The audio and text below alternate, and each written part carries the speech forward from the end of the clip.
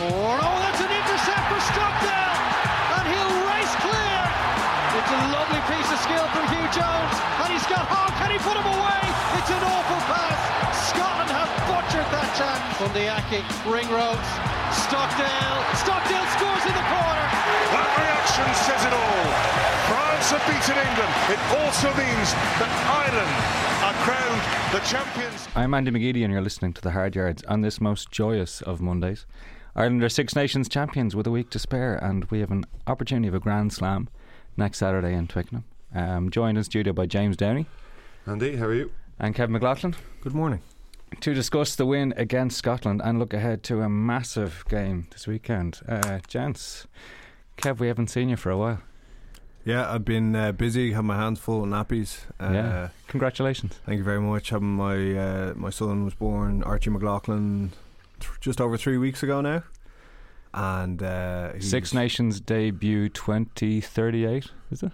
Yeah, so no, I think it's going to be tiddlywinks and chess, to be honest. Like, he's the lads are going to slag me. He's going to be going to Gonzaga, so chess champion rather than rugby champion probably. But no, he's he settled in well. It's been full on. I think everyone's kind of saying, oh, like, nothing can prepare you for it, and that's kind of true. You've got to just put your head down and figure it out yourselves, and that's what we've been kind of mucking through the last few weeks. But he's watched his first couple of Six Nations games the last couple of weekends and enjoying it. Fast asleep for both games, so even through all my shouts and roars. So how's the sleep going? Sleep is good. It's patchy. I've been mentally preparing for it for a long time, you know. And like, this has come from someone who's used to 8 or 9 hours clean sleep every single night, going into like 2 or 3 hour stretches max. Like, you're delighted if you get a 3 hour stretch. So it's just adapting to it, I suppose. So you've been through it yourself, Andy, you know. Yep. You know what it's like. So no, get through it one night at a time. No, it's good. Excellent. Congratulations again. Thank you.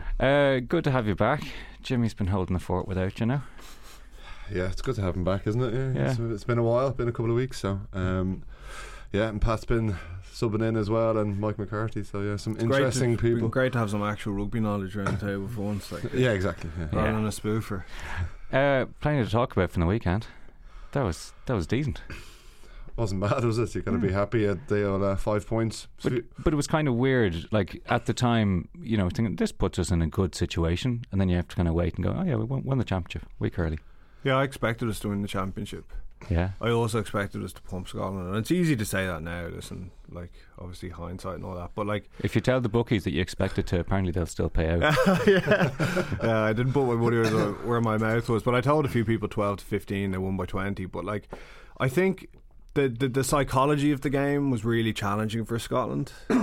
You know, they went on a big one. They hadn't beaten England for a long time. You have to celebrate those games. They had a trophy. It was only a Calcutta Cup, but you still got to celebrate it. You don't get that many moments like that. So like, you've got this challenge. If you got to celebrate and enjoy the moment, versus we're playing Ireland in 2 weeks. They're better than England, and we're playing them away from home. And I actually thought they did slightly better than I expected, and they had a couple of really big opportunities that could have changed the momentum of the game. But Ireland have the players and the ability to swing games at the moment, and I wasn't really that concerned at any point. The first half was tight, it was loose. Ireland actually probably wanted to keep it quite tight, and as it loosened up, like, Scotland came more and more into it. They're so dangerous in those counter-attacking moments. Guys like Hugh Jones, Stuart Hogg, you're kind of holding your breath when they get the ball in their hand. Even that guy Blair Kinghorn who came in looked really dangerous. He deserves to be dangerous with a name like that. Yeah, he does, but like, some of the Irish players have big moments again. Like Dan Levy, every single game he's coming up with a big moment. I think that turnover he got on the Irish 22 was a key moment, because Scotland were building pressure. They were looking like scoring, and then Ireland get a penalty, kick to touch, build a little bit of pressure on the other side. I thought Johnny Sexton's defence, when Hugh Jones made that break, it was a 2-on-1, and like, it was so smart what Johnny did. He backpedaled. Because if he had a decision to make, he either had to fly at Hugh Jones and tackle him, or he could backpedal and force a late decision. And what he did by moving backwards and turning side on is he gave a little bit of a chance for the support to catch up, made Hugh Jones force a late pass, and they end up not scoring from it. And that was key as well. Well, I'll tell you what, this hurts me, right, as the unashamed Hugh Jones, fanboy here. Jesus, how do you not make that pass? Yeah, if you got to expect an international centre to put that away, and that's he's not a passing centre though. But but do you not think you have to be at a 13 though? Agreed. I guess if you're playing with Peter Horn there, who's another second 10, second receiver. But if Alex Dunbar is there, what way do you do that? You put Alex Dunbar at 13 and then you. Yeah, but Dunbar doesn't chip over the top and make the break in the first place. I actually think the balance is good. I think the decision is between Dunbar and Jones. And who's a 12? Horn and Horn, because I think I just think Hugh Jones at 13, he's got so much pace for that outside break, and he's got the footwork and he makes yards, but I just don't think he's a passing 13. I think I don't think you have to be a passing 13 to make that pass. Yeah. There was no distance. But Johnny made it really hard for him. He did. Like, a top class 13, like a top class passing 13. Excuse me, he is a top class player, but a top class passing 13. I think you've been really kind. I think that if you're talking about a really good test player, which we think Jones is, and it's the attacking side of his game, which is his strength. He's making that pass. An attacking international back row could make that pass. I agree with that. But 95% of defenders or fullbacks there fly at him. And it makes the pass easy. Okay, so tell me exactly what Sexton and Earls did differently than maybe other people would, facing the threat of Jones running straight at them, along with Stuart Hogg. And before we get to that, Jimmy, tell me what Stuart Hogg does that's a little bit smart here. Yeah, no, it's extremely intelligent play. When the ball goes out and Finn Russell throws it in and they throw two wide passes, Stuart Hogg stays on the 10 on the far side and just trails across way in front of the ball, 20 metres in front of the ball, and when Jones makes that break, he just joins up with him. Like, he doesn't even run back, and it's such a smart line that there's a camera angle which is behind the post and you can just see him jogging across the front, literally joins up with Jones, and it's such an intelligent line. Experienced props will be familiar with that line. Do you know who was the king of it? Was Keith Gleeson. Was he got in front of the ball? He used to always, he scored a load of tries where he was just on someone's shoulder after they made a break, and I was constantly like, how is he so fast that he's catching up with our wingers and stuff? And I watched a few videos back, and he used to do exactly that. He used to be able to anticipate a break, or he'd know a play that was coming that was likely to end in a break, and he'd stay in front of the ball, and then he'd just turn his, at a kind of 90 degrees or 45 degrees, change his angle. Yeah. And he'd be on the guy's shoulders. So smart. So that's how Hogg gets there, right? But facing this, Sexton's looking straight across, Earl just coming across. Now tell me what Sexton does that's smart. So, your coach there, you just have to tackle the guy, because the worst thing you can do is accept a dummy there. Okay, so you got to go at him and you got to tackle him, and then at least he's got to make the pass, and there's a chance that the pass goes wrong. But Sexton's looking at him going, he's got too much time. I've got to give our time a little bit of support to catch up, which will make the pass a little bit more difficult. He backs off, so in that so he makes him delay the pass. Is making Hugh Jones go, okay, will I pass? Will I show and go? And he ends up kind of half giving a really as you say, unconvincing pass. He's too much time, doesn't he? Nearly. He's too much time. It's like, right, I have it's a 2-on-1, but I'm got to run for 15 metres with it, and this was not the only incident. So Joe Schmidt, after the game, I thought he was quite perceptive. Joey Schmidt is a perceptive man, but it's a good comment. It was a 20-point score in a one-score game. That's what he was getting to here, and it was a one-score game. Ireland were blessed to be so far ahead going in at half-time after Scotland butchered a couple of things. Yeah, they left a lot of points out there, didn't they? They left a bonus point on the table. They could have easily had 4 tries. Peter Horn makes a break up the right-hand side, and he throws a skip pass over King into touch. Yeah, Blair King over his head. Yeah, but Hugh Jones is right on the shoulder. Blair Kinghorn is a tall man. But I think even look to the way they do things. They love a wide skip pass, which it goes back to the intercept as well for Stockdale. There's no need to throw that skip pass. Schmidt said they'd worked on it. They'd seen them throwing the long ball. They'd said, Stockdale, you tuck in. But even that Finn Russell pass that everyone was getting very, very ridiculously excited about. It was a beautiful pass, but it had intercept written all over it. Yeah, I'd say they used that one as the example. Guys, be ready for a pass like this. It's try time for us when they throw it. You know, it was a thing of beauty, though. It was a thing of beauty. Absolutely, listen, everyone's got to clap it. But on the other hand, it literally is a coach's worst nightmare when he sees that ball in the air for 3 seconds. It's just hanging there, isn't it? Yeah, if it's a bullet and it's zipped, absolutely. But there's a couple of opportunities that, if Ireland hadn't scored just before half time, is pretty clinical as well to get that score up. Scored before half time and then in the 10 minutes after half time. That puts a game away. Similar to Wales, but Jimmy, like I was looking at it, I'm sure you were as well. It looked like a tough game. It was fast. Like I played against Glasgow when they're in that mould, and it's hard. It's really fucking hard. They would not from everywhere. Yeah. They wouldn't even take a line out. They were throwing. We were talking about that just because we're in earlier than you are, Kev. We were talking about that. Like Scotland did not wait for anything. No, they just said, throws, quick throw into themselves. Great to watch. If you're a fan, it's brilliant. Yeah. The pace is hectic. Yeah, no, it is. But it's the smart of trying to get teams out of sync and they're not organised and not ready. And like even when they're taking the quick line, they're doing it for a reason, to try and isolate some of the loose forward or the front five guys who are out in the wide channels, and they're. You can see two passes are covering the field, and they're running at these forwards who feel exposed out in that open space, and they're just like, oh no, what are we doing here? Southern Hemisphere, particularly Australia and New Zealand, have always been very, very good at that. Where is the space? Get it over there. 2 passes will do it. Scotland are really good at it now, and I love to see it because, again, as a fan, it's brilliant. But get the ball out to the fast guys, target people, bully people where they're currently weak. But then it's high risk, high reward, but it's like the flip side then is there's intercepts, there's errors, there's a lot of errors, and we've spoken before about like the high percentage of Ireland's possession. Ireland squeeze teams out of it, they frustrate teams so much with that possession. You look at the converse styles in terms of we get into a 22. Scotland start moving the ball around the 22, looking for mismatches, opportunities. Ireland slow it down and they try and just hold on to possession. Exactly, and they're very, very good at it. And the problem with Scotland is that they don't actually have the players to play a different game. They have good athletes in the front five, but they don't have a front five that can actually dominate a team in the scrum and the maul. And like Ireland, we're always going to do that, score a couple of tries on and they've a light back row as well. The back row is built to do one thing. They're not turnovers. Yeah. And that's fine. There was an interesting comment made. I think I was watching the game mostly on BBC. So it was Scott A. Hastings or Gordon Darcy said this.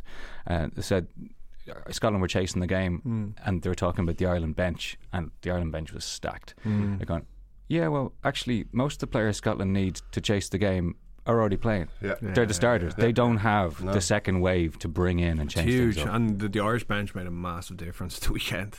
The energy, the likes of Geordie and Ian Henderson, he was very good. Jack McGrath, like Nugget, those guys coming in and just getting go forward immediately. And Joe would always, like, he expects that from his bench. There's no, but standards don't drop when they come off. It's even sometimes they kick on a bit. It's like 30 minutes on, it's happy. It's like, change over. Normally, like, he's gone. Oh no, what are we going to do? Or this is brilliant. And as a Scottish player, there saying, okay, your man's gone, brilliant. Here comes Jack McGrath now. Here's two lions. A fresh guy. Exactly. It's unbelievable. We've got to talk about the man of the tournament, though, in my view, is Sexton, right? So, and the key to us having a chance to get in the Grand Slam is he's played pretty much every minute. Okay. And, like, when is the last time Johnny's gone 4 games in a row for Ireland without getting a knock? Well, we know he has got a knock. Okay, so again, before the match, Keithley's out there warming up. Jimmy. You were watching. I was watching him because Keithley was. So beforehand, people had spoken about he was getting back spasms. You'd looked at. Before the Wales game, he was getting a bit of treatment and stuff, and to be honest, he hasn't been kicking too well. At points, okay, look, it's amazing. We're still getting away with these. We're still getting wins. But Sexton was taking his kicks, but he didn't go outside the 22 for kicks. I don't know his normal routine, so I'd have to look at it again to compare. But he was taking the short kicks, wasn't kicking much out of hand. Keithley was kicking a good few. I think Murray had 1 or 2. Carberry was kicking, but again, percentages would be very different. But then I was kind of like looking at him for the first couple of minutes, and he was all right. But then he's doing a little chip and chase, so obviously he's still all right. But even some of the decisions he's making, and normally, like, he went for a shot at goal for a right-footed kicker, was on the wrong hand side of the. It's also bad. That's his slot where he has missed a few over the years, and it didn't look good. He's pushed some. This one was a hook. He's not quite right, but the rest of the game is awesome right now. Brilliant. He's bringing so much extra to Jesus, it's unbelievable. Johnny's always got a knock, he's never played a game in his entire career without a knock, and he looks after himself, and he gets this is a kicking knock. This is something which is definitely, it's, I don't know, he knocked over a couple from the touchline, the tactic going into this game would have been, like, him and Joe would have decided before the game that they're going to kick the touch. Well, it made sense. So Ireland went. But then I thought it was a strange decision why he'd kick. We had a penalty. He'd kick from that side for the wrong side for right-footed kicker, and then that was because we were 13 points. That was to put the game away. That was to put the game away. And so at that time, it seemed like the right decision. But do you think I was actually thinking that? We're stronger than this Scottish pack. We can get it down, we can get them all, and we can drive them over, back our mauls. Because I think we went away from a bit of set piece for a while, and I thought that when we did, they were under pressure. I think the decision at the start is based on, look, if you look at it, it's if we win 40 points to 35, it's better than winning 10 points to 5, because the bonus point becomes very, very important. Now, England losing, that meant it actually didn't matter at all, no matter what you read or listen to. But later on, you're sort of going, well, actually, this game is much tighter than it seems on the scoreboard, and Scotland can score. So that was putting the game. I think the game situations were slightly different. But before we move on to the England game, actually, Dan Levy probably needs another chat. I mean, that's Ireland's third choice 7. Is that fair? Ireland and Leinster's third choice 7? Not third choice anymore. No, certainly not. Man has done. He looks honestly like Sean O'Brien did 10 years ago. That kind of fearless, goes out there, does his job, plays with a smile on his face, which I like. He always seems to be enjoying himself. He never seems to be under pressure. He just goes out and does it. And what really impressed me about him is his consistency. Never really makes mistakes. Has about 4 or 5 big moments a game, consistently, and just seems to relish in the game. And actually, is a great balance with the other two guys at the moment. The Italy game, he had a couple of moments that people were looking at, but he's made up for that in the last 2. What's that? In the Italy game, but he's made up for that in a big way, 100%. And you're looking for guys to step up in the bigger games. And no disrespect to Italy, but the big games now in the last few weeks between Wales and Scotland. And he has had match-turning moments in those. And I just love the balance, because CJ's carrying 20, 25 times a game. Pete, between Pete and Dan, they're carrying a bit, but they're getting through so much breakdown. He's great to watch. He's brought his form from Leinster in, and he's such a hard man to get off the ball, and he seems to produce these moments in that 22 situation, these big moments, and that's these are the things that are turning games as well. In a tight game down the line, going into World Cups, and you can bring someone on or start him. Unbelievable moments. Have we mentioned Guy Ringrose yet? Seems remarkable that we haven't. No, I don't know how. For me, he was a Sunday player. Jesus, completely unbelievable. Wasn't for someone who hasn't played. Was he played 50 odd minutes against the Kings? That's it, and then straight back in and plays like that. Season, probably the best player on the pitch. Yeah. Defensively, so smart. Just didn't make decisions for Scotland. Just let them. There's one we spoke before. There was one where he just kind of slides across. They're missing a 9 in defence. They're pushing it out into the wide channels, and he's just letting them do it, and then just pushes him into touch, and Blair Kinghorn, or I think it was Blair Kinghorn and it's Kinghorn or Jones, one of the two. Yeah, and how hard is it to defend at 13 against? Man, I could never. Sometimes lads used to go, play left and right, and I was going, oh man, I used to feel so exposed. But you would it's just okay, because I prefer to someone kind of left and right of me, and then in 13 now it's where's my winger? What's he doing? If someone comes short, what do I do? So you've got this huge space to fill, and you're going to have someone who can run a short line at you, and then I have to have the ability to read that and also get out and cover this yardage. I remember Kieran Lewis used to be so good at it. He was so quick to to have that speed to read it, and even if he made a wrong decision, and he could get away with it because he was so quick across the ground. But Ringrose is so smart. And the key is you got to be, if you turn your shoulders in, as soon as you do that, the pass is gone. Hips have to be square. You have to keep. There's a lot of traffic coming at you, and he just if you can sit back and have that patience to kind of go. Let you do it. Okay, let someone come short, but actually then read it and push off in behind. But with the ball, on both sides of the ball, he was fantastic. With the ball in hand, he was Jonathan Sexton with the loop and the speed of that bullet pass. It was fantastic. Yeah, it was brilliant. And I'd almost expect that attack from him. He does it every single time he plays. It was just the defensive stuff, because a lot of times it'll be the defence that actually really takes a while to come back after coming back from an injury. So that's what I was really watching for. And he was just so sharp. He was. Seems like the mind and the body were just right up to speed at the highest of levels, against one of the best attacking teams. Okay, in the world at the moment. Very last thing before we move on to England and Paris, and England for us, the Cian Healy incident. It didn't look great when we're looking back on it. So Cian Healy's, it's in the second half, and it's second or the first half, Jimmy. second, or is it? No, so they're playing right to left as I was looking at it. So that was first half. First half. Thank you. Half. Yeah, the other left, says McGeady. Yeah. He takes a bang. He's being treated. The play then goes back. It was actually going so close to him, I thought the ref would blow it up because the play was going that way. But he just Scott's played into it. That's what it looked like. He pops up. He's wandering around a bit. He's walking in not a brilliantly controlled way towards the next breakdown. He's then involved in another breakdown, and then Ireland get the ball and he makes a carry. The medic tries to get on again. He doesn't go out for HA. I think that the official line is that he was a bit of a shoulder, but it didn't look great. No, it didn't look great, and I think you look at the replay as well, and because I thought it was a shoulder arm, and he's holding his arm, his left arm, and because as you say, until they showed the replay, I didn't notice it as much as you did. I went, oh, he's done something to his arm, until the replay shows that he clearly gets an elbow, I think, from Stuart Hogg, or like an accidental elbow from Stuart Hogg. But then, I don't know. It's obviously going to be looked at, I'm sure. But then you can see he was getting treated, and then he bounces up and makes a tackle. He bounces up, and you'd wonder. To me, again, I'm not the medic, and you're not the player, right? But it looks like a situation where the player, some other part of the brain, has kicked in and says, "I need to get involved in this play. The Scottish players running towards me. I need to be involved." And you're not stopping a Cian Healy from rushing towards that player. I've done it myself in that situation where you're getting treated and suddenly you're like, fuck, I need to get up, get back in the line here. And what are you doing? You're getting straight up, and you're getting involved. up, and the medic can't hold Cian Healy down. Like, exactly. He ends up having a broken arm, like, because Cian Healy would throw him out off the pit. You know what I mean? So, like, that's what I thought when he carried. Like when he was holding his arm, I thought when he carried, I go, oh my god, what's he like? He's going to come. He's making this worse, whatever he's done. But now, obviously, it seems to have been highlighted. It might have been like Downey.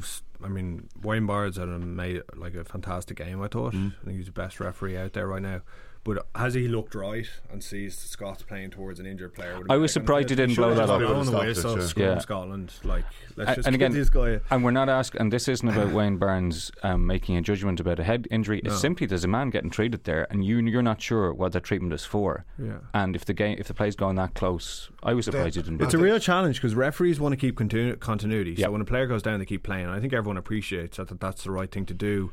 But I think they take it to extremes sometimes. Sometimes, like, you got to ruck right beside an injured player who's getting treated, which is actually just dangerous. It is dangerous because if that falls over, I mean, there's no control. The one thing I don't like is sometimes, and we've seen it before, where there's a player getting down and a player with the ball will run directly for it because they know you can't defend. That's what it. Scotland did there. Yeah, I've no doubt. You think that's what they did? Up and goes, there's space here. Yeah, 100%. Yeah, man down. It's hard to defend because there's someone on the ground. Like, but it's also like if someone gets a knock or something like that, what's the first thing you do? You test them out and you go, right, okay, he's done a hammy or got a knock in the shoulder. No, I mean while they're being treated. Because you know there's a hole. It's like looking at. It's like running at the ref, which is kind of fair game. But that's But all Scotland are doing exposing what's there. Yeah. Like, you can't blame them really. Okay. So again, this is something which I think we're going to see more discussion about. We will move on to next week. So Ireland already champions. This makes the equation very simple next week. Just win. Grand Slam in Twickenham. So, look, I'm back of a question, and I forget who asked me the question, was how many times have Ireland won away in England and France in the Six Nations or the Five Nations? It's happened twice. 1948, Ireland's first Grand Slam, and 1972. And what was that about 1972? It was the non-completed championship with the Troubles. Ollie Campbell. Scotland and Wales didn't travel to Ireland because the Troubles. France actually played an extra friendly that year, but Ireland won the first two games, which were England and France away. That's the full list, gents. This is a big ask, no matter what the year. We're champions already. This doesn't matter. That is the historical context of what Ireland are trying to do this weekend, and it's on Paddy's Day. Yeah, it's such an interesting dynamic as well because tradition, like, it's a bit of a role reversal, say, from last year and years gone as well, with this really confident, assured, clinical Irish side versus a wounded and, a wounded England team that are going to be doubting themselves and have nothing to lose and are going to be unbelievably passionate and fired up, but probably don't have the class that this Irish team has now. They were not good in Paris. No, they weren't. And they have a few problems. I don't think Ford should be starting at 10 for them. I think that Farrell should be running the show. They should. The 10-12 thing, it works against the smaller teams because Ford is unbelievable on the front foot. And the fact is, a lot of those wins they've had in that run were against Australia, a really weak Australia team. They never got tested against New Zealand. Ireland beat them in the Aviva last year. And I think they've been exposed a little bit. I think a lot of the teams in the Six Nations have taken a step forward, and I'm not sure if they have. They don't have a back row. I think like Vunipola. They don't know, but they don't know who they want to pick in their back row. He chops and changes so much, don't they? And it's like, well, what do you want to do with it? Like they brought back in Haskell this week on the bench at least. I don't think he's the answer. No, he's not. But I think they're just like, we need some physicality in there against the French at the breakdown. And he's got he's about 7 or 8 players. He's chopping and changing. And Sam Simmons is now completely out. Nathan Hughes is gone then, and it's like what do you want? Underhill's injured as well, is he? No, he's still in, isn't he? No, he's still in, Bob. I think, But it's a contrast to how Stuart Lancaster used to play, and he used to have his settled teams. There's nearly 2 settles when he was doing it. Now it's like, okay, well, who do you want? And I find it interesting as well about Ford. I think people talk about Farrell the whole time, and Ford is.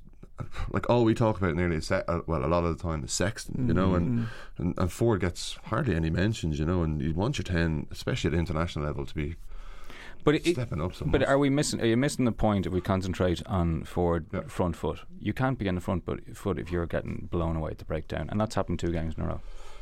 There's a good Alex Lowe is an interesting piece in the Times, and he quotes Eddie Jones and James Haskell. And they are pointing towards the Aviva Premiership and saying that the way that teams are playing the game is not helping England at international level when they step up. So Haskell says, we're coming from the Premiership where no one competes at the breakdown into the Six Nations where every team is throwing lots of people into it. And Jones is blaming the Premiership and blaming the quality of the ball carrier. He's not blaming Eddie Jones. I want to be clear about that. Apparently, but is there something there? Do they have the players that can compete? Is this a style they're just not used to competing? It's pretty funny the way this comes up. If Ireland don't win and England win, it's the Pro 14 isn't good enough. Yeah, it's still the Pro 14's fault. It's another. And then when England starts struggling, that's complete. They have so many good players, and Eddie Jones went on an incredible run with those players, and the majority of them played in the Premiership. It's I don't think he's picking the right team at the moment. I think having Laws at 6 is an issue. I think he's a top quality player, but he should be in the second row. He's out now this week. He's out now as well, and I miss him actually. He's been really good, but he's just not a back row. They don't have a back row that's been able to compete. Their ball gets slow, and like we said, if Ford's getting slow ball, not on the front foot, he looks incredibly average. But he's not going to be like a Johnny can step up and carry and try and make something happen. Ford's not going to carry. Johnny, he'll make something happen. I think Farrell will do the same. That's why I think you got to put Farrell in 10. Yeah. I don't know what to do with the centres then. I'll bring Tuilagi back. Or do you bring Tio 12 and push Elliot Daly in? Potentially, I'd bring Tuilagi back. They got to do something. He is a top quality player. He's been out for a long time, but they've got to change it. But if they have Tio, they're going to have a bit of balance there as well. So Joseph comes back into the mix because he's an attacking threat, isn't he? More so than having him outside. But look, it's to go back to the point about the Premiership. That's to me that's utter rubbish. It's like because you go in there and you go, oh, well, we do this in the Premiership with our clubs. But you target each game, the French are going to be strong at the breakdown. You change your team accordingly. Exactly. Just because, we don't throw our players into the ruck. Well, sometimes you do and sometimes you don't. It's not a huge change. So if you're England, how do you set yourself up? So you've got your group of players there. How do you set yourself up in terms of team choice, but also tactically to play Ireland? Because we have still seen that Ireland are not the complete package in this championship. So I was listening to radio over the weekend, people were talking about potentially this is the greatest Ireland team of all time. I don't buy it. We're conceding a lot of chances. On other days, we are not talking about a Grand Slam here. We're not even talking about a championship. So we've been exposed. I think one of the things that has come up quite widely and has actually been we've been able to see in games, been exposed in the wide channels. So I think England are going to try and expose us out there. I think the fact is this is England playing in their backyard trying to prevent Ireland from having a Grand Slam. Motivation will be easy. I think they'll absolutely rip into us, particularly first 4 or 5 phases. What they'll be saying is these guys have scored against us before with Joe's special plays. First 5 phases, let's be rock solid and make sure we don't concede any line breaks, and then we'll just basically take them on physically. They'll go through 20-25 phases and we'll be able to front up because we're playing in Twickenham and because we're unbelievably fired up and we're going to beat them on the gain line. I think that's what the kind of psyche they're going to be going into the game. I think they're going to go at the breakdown a good bit as well. I think if you look at where we kind of have struggled is against France. They really slowed down ball, got the defence, as you say. They made it really messy. They made it messy, and they could slow it down. And then if the French were getting line speed and putting our normal loops and stuff like that under pressure, and it didn't look great. So you've got to look at that blueprint and go, okay, if we leave the ruck, Ireland get ball, and Ireland again always have over 60% of possession, which is huge. So. And with Scotland, sometimes target was at that breakdown as well, and we can give away penalties. We have a lot of balls, so it's about timing. I think that they will actually put a lot of pressure at that breakdown. And Farrell knows Sexton so well that I think and really try. There's a bit of a counter to that, which is Andy Farrell knows Owen Farrell pretty well. That's very true. No, it's just a really interesting dynamic, and the fact that Sexton and Farrell are going to be fronting up again in the Aviva and the Saracens Leinster game in a few weeks as well. It's just, I think there's so much to this game, but they're going to put a lot of pressure on Johnny and Murray. I think they're going to look at them and go, who are their key people here? How do we make Sexton and Murray feel uncomfortable? It's really hard to do, but if they can do that, they can squeeze Ireland a little bit. How do you make them feel uncomfortable? Murray, it's very difficult because the pack are so good. Yeah, but sort of like a Glasgow move. You can even go back to what Alan Wynne was doing. You hold on to Murray, and but you're literally sitting on it. When you tackle him, but you make the ball slow. You don't let him get in there. When he is there, then he's in a rush to get the ball away because he's been held up. You try and take him out of the game a little bit, and then guys will look around and okay, when he does his box kicking and stuff like that, it's very hard to set up to defend that. But look, you have to do, it's the dark arts again coming into it, but it's even holding down Johnny as well and just getting him ruffled. Just trying to frustrate him, put him off his game, even he wasn't playing last week, but we used to target Mike Brown and try and frustrate him and kind of give him a couple of niggles or a couple of little digs at the rucks, and just to put him off his game, because he'd be going after, he had that personality of he'd be rattling me looking for you, and he's not doing his job that he's supposed to do for the team. And I think even with Farrell, he gets a bit frustrated as well. So who has a go at Farrell in the tunnel in the warm-up? Peter Manny. But that's the other thing, Ireland got a lot of dividend from high balls at the weekend between Johnny and Murray, so I think England would be saying we need to be rock solid in the air. They probably have a better back three for the aerial battle than Scotland do. So that's a source of attack that's basically gone for Ireland potentially if England can dominate that. So they'd be saying, guys, they're going to stick up a couple of bombs early. We have to win those. We have to dominate the air. Right, predictions? I think Ireland will win. They have the momentum, chance to do something special. Are you going to tell the bookies about it before the game this time? No, I'm just going to tell everyone get it right and not make money from it again. I'm good like that. Okay. I don't know. It's such a big ask. I'm on the fence a little bit. I do think it's head and heart stuff. I think Ireland will nick it, but Jesus, you certainly have earned it. When you play England and France away from home to win a Grand Slam, doesn't get any harder. I just think this team has something special in them, and I think it's been building for a while. Yeah, and in terms of relatively rude health, in terms of key players being available. And another positive is, we haven't really fired a shot or done anything against teams. We haven't said, oh my God, we're playing unbelievably well. We're sometimes grinding. This is perfect rugby. Yeah. No, I take your point. England have a bit to fight for. It's firstly they're stop Ireland get the Grand Slam, which is great, but they're England. It's not quite the same motivation as Ireland playing England. You know what I mean? It's not the same. Not far.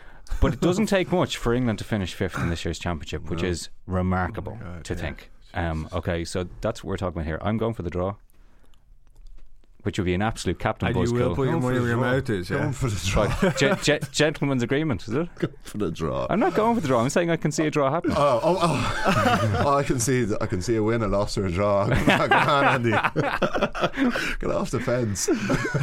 Okay, draw. Okay, all right. Draw. There. I'm calling the draw. Up. Fiver. Done. We'll be back with some of your Twitter questions and a couple of other interesting stories from the week. The Hard Yards, brought to you by Sports Joe. We're going to take a look at some of your social media questions. Remember to use the hashtag AskTHY if you want to get a question in for next week, and be sure to follow us on Twitter at @THYRugby. First one is from Sean Reynolds. If Sean O'Brien has passed fit after the weekend, because he got a bit of a bang, does he parachute in for Levy, or will he go to the bench and come on for impact? Or does he even deserve to make the 23, considering how good the back row has been, and should Joe show faith in them? Can you drop Dan Levy? I feel sorry for Shawnee, but no way is he going to be playing next weekend. If he got through even 50 minutes at the weekend, he'd have a sniff of getting on the bench. But like Geordie was really impressive when he came on. Was. There's no way. Like Joe expects even the best of players to get some game time before he'd parachute them in. So it wasn't enough. It wasn't enough. No. Well, it wasn't enough. But I think the lads have done so much as well. I think Levy, you can't move him, and then as you say, completed the impact from Geordie when he came on when we were. Had a bit of a lull moment in the match. He made some really strong carries. Really strong. Yeah. Just getting Ireland that front foot, those gain lines. Bit of positive news for Ulster last watching him play. Yeah, exactly. Like honestly, he looked class. He really did. Yeah. Did Shane Logan refer to that in this video? I don't think he did. No. Okay. Right. That was low. Good. Next one. I see what you did there. Well done, Jimmy. Dara Golden. If you could mic up any Irish player for a match, who would it be and why? So we had 2 suggestions in after that. One, Johnny Sexton, because he's just always having a rabbit. But that'd be you just hear beeped out for the whole thing, isn't it? It's like, that's not positive. One long beep. There was an interesting one when Zebo was mic'd up before. That was quite good for Munster, I believe. Sky did it, didn't they? Yeah, and he was quite good. I'd like to get one of the front rowers so you hear them huffing and puffing and they wouldn't say a word for the whole game because it'd be blowing so hard. Like. Well, it was interesting. Another suggestion said Peter Clohessy. Get the claw back in the day. He would have been another one huffing and puffing. He would have been one for a camera. He would have been one for a camera on him on the base of his boot for studs to see where they're going. Like. How much damage it does. Exactly. Yeah. 50% on human, 50% on turf. So apart from any other current Irish forward, that has to be a forward. Any. Who? Carney. Any. Oh, any. Yeah. I don't know. Pete would be good. It'd be okay. It'd be interesting. Yeah. I'm just trying to think. I'd prefer to have someone who'd mess a little bit and have a bit of crack out there. A couple of smart comments. James Lowe for Leinster could be interesting. He does not seem to stop to talk. For he'd be great. Game, laughing and joking. But he'd be fun. But he'd be funny as well. Like I think he would be good, and he'd know he's on the mic as well. Yeah, exactly. He'd commentate in his own breaks. He probably would. Yeah. He'd be talking mid-break. I've got the ball. Yeah, take him on. Here I go. Yeah, it'd be very good. Actually, it'd be interesting. It would be good. Good question here from Ian. Hi, all, love the pod. What do you make of Townsend's comment that Scotland are about 4 years behind Ireland in terms of development, and how do you see the teams developing to the World Cup pool, because we are in the same World Cup pool along with Japan for 2019? I'd say they're more than 4 years. Really? Yeah, but that far? Like I keep going back to it, but their big problem is they've only 2 teams. Okay. Yeah. They need to get to a place where they minimum 3 teams so they can get close to Ireland, I believe. They just don't have the pool of players. There was talk of them buying Worcester, and there was talk of them, like, which would have, I actually think, been quite a smart idea, because they suddenly was Newcastle, because they're close to the border then as well. That's been talked about as well. Has been talked about, and there are a good few, like Ali Hogg and stuff plays for Newcastle. There's a good few Scots there, but like is he still playing? Yeah, he is. Yeah, still trucking. Yeah. So yeah, like it's a challenge for them. Yeah. The thing is, I think they're playing a good brand. They've got a great coach now. They have a good core of players. But like, I think what the Six Nations approved for Ireland is having 3 tight heads, having depth. 3 out halves, but that's just so key. And it goes back to, if he's going to say, I agree with the kind of 4 years. If you're going back to a last World Cup, but like where Ireland were in terms of we've a front line, and then we didn't have anyone in behind. We had no strength and depth. We relied heavily on players. Even the 2009 Grand Slam. Yeah. The reason we won that is because we pretty much didn't get an injury. Look at the starting squads for every game. We picked the same players for every game. The only person who dropped out, I think, was Mal. Dropped out for Mick O'Driscoll, and I think that was because he was late for a meeting or something like that. Honestly, it was nothing to do with injury. No, it's unreal when you look back at it. I thought I was seeing things. I was looking at it before when we had Tomás O'Leary in, and I was looking and going, have they got this right? And I had to double check to make sure that what I was looking at was right. But that won't happen today. No. Physically, but it couldn't. Yeah, but that's what I mean. You need. That's why. But I think they're, like I said before, the remit for Joe was, okay, when we lose frontliners, we gotta have strength and depth, and I think that's like now we have 2 or 3, and that's where Scotland are. They have those frontliners again. We talked about it. You look at the bench, like Ireland's bench. I was like, yeah, fine. Like if they started as well, I'd be extremely happy. Scotland's is just like, oh, he's all right. He's all right. Yeah, like there's a jump. Yeah, exactly. He's not going to be a huge impact. Yeah. Going back to your point about a third team, the Ireland doing 5th province by stealth with Decky and Les back on the road again. It's a great move, isn't it? Like, London Irish. Yeah, great move for both. I think they'll go well. Yeah, they work well together. And it looks like Les Kiss is more. It's hands on. Yeah, as opposed but that's to the way. That was always the way. Yeah. But I'm talking about the difference between that and the Ulster way, where he's more of the Exactly, and director of that rugby. suits him down It to the does, ground. yeah. In He's that very good Decky coach, will manage all the day-to-day press, dealing with the players, and Kissy can just focus on what he's really good at, which is the technical side of coaching, and he'd be excellent at it. Yeah, And Decky was be around. nice to everyone. Just be the nicest The man. smiling assassin. Yeah. Okay, next one from Jason Ward. Given his immeasurable importance to the World Cup effort, should Johnny be given the summer off? Also, depth at 10, clearly not as strong as other positions, so this would provide Joey Carberry a much needed prolonged run at out half. Yeah, personally, I think give him the summer off, and you've got a Not a chance terrible to. Pardon? I said not a terrible idea. Yeah, no, but also kind of to A summer sabbatical. if we're looking at to give backup players just a chance to get some game time at that level, but to play 8, like if they can get a good 60 minutes, 70 minutes, and just Joe will have to, or he'll have to make sure Johnny's in good form. And he tells him though. Johnny's just he wants. he'll want to play. He Yeah, he will want to game, play. Absolutely. Yeah. But I think his wife would be happy that he's staying at home for the summer For about a week. Yeah. Says, can I go to Australia too, please? Next one from Jerry Green. This is a great problem to have right now. Bundy, Aki, Gary Ringrose, Farrell and Henshaw are all fit and on form. Who are Ireland's first choice 12-13 combo going into a World Cup quarter-final?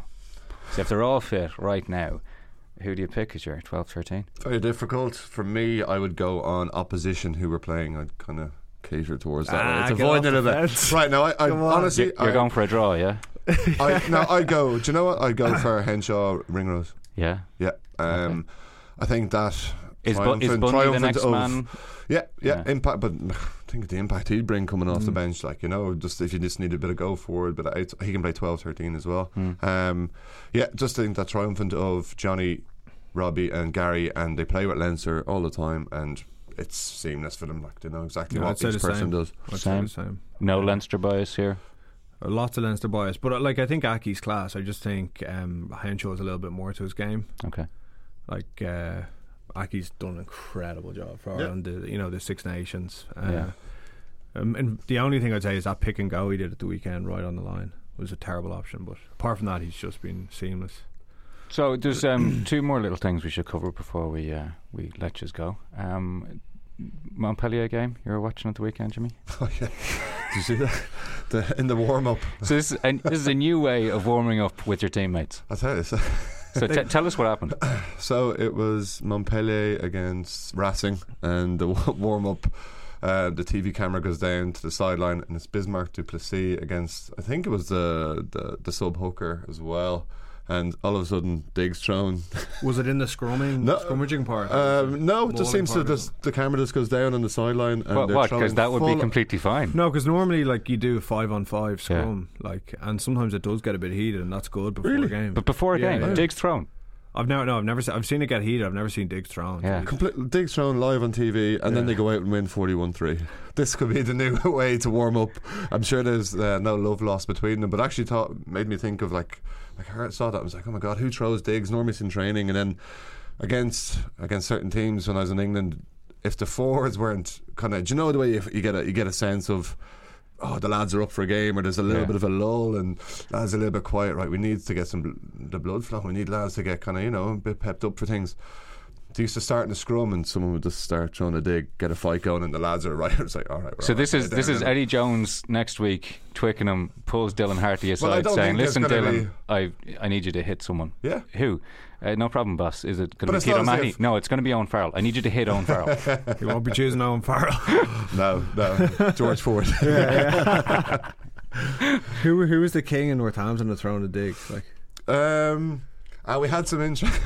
Dorian West coaching.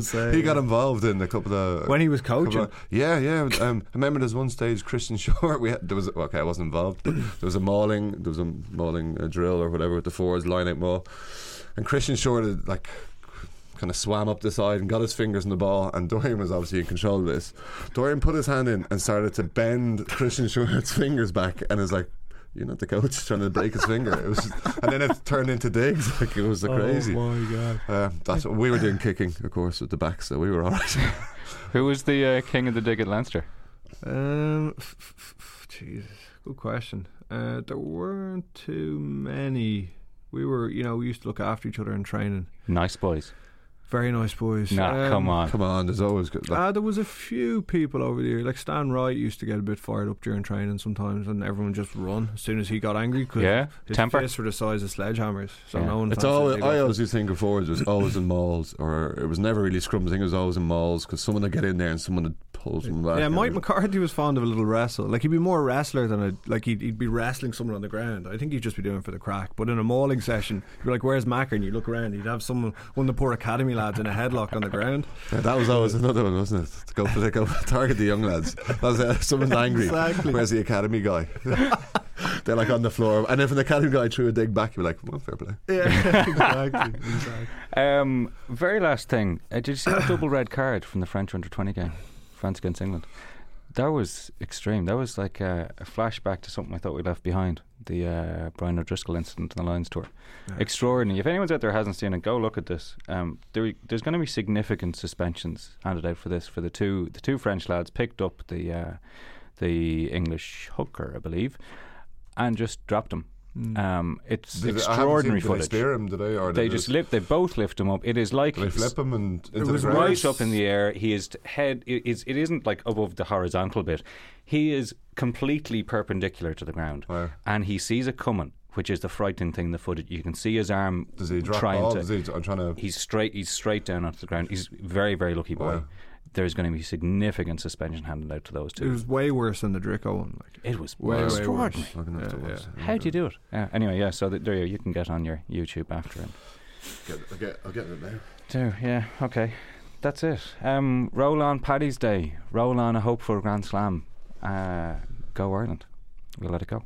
Thanks to James and Kev, to Alan McLaughlin for producing, and Paul Donegan was on sound. We'll be back next Monday with a new podcast. Subscribe to it on iTunes, Podcast Republic, SoundCloud, and every good podcast app to get it straight to your phone. This has been The Hard Yards. I'm Enda McGeady. Thank you for listening, and we'll talk to you next week. The Hard Yards, brought to you by Sports Joe.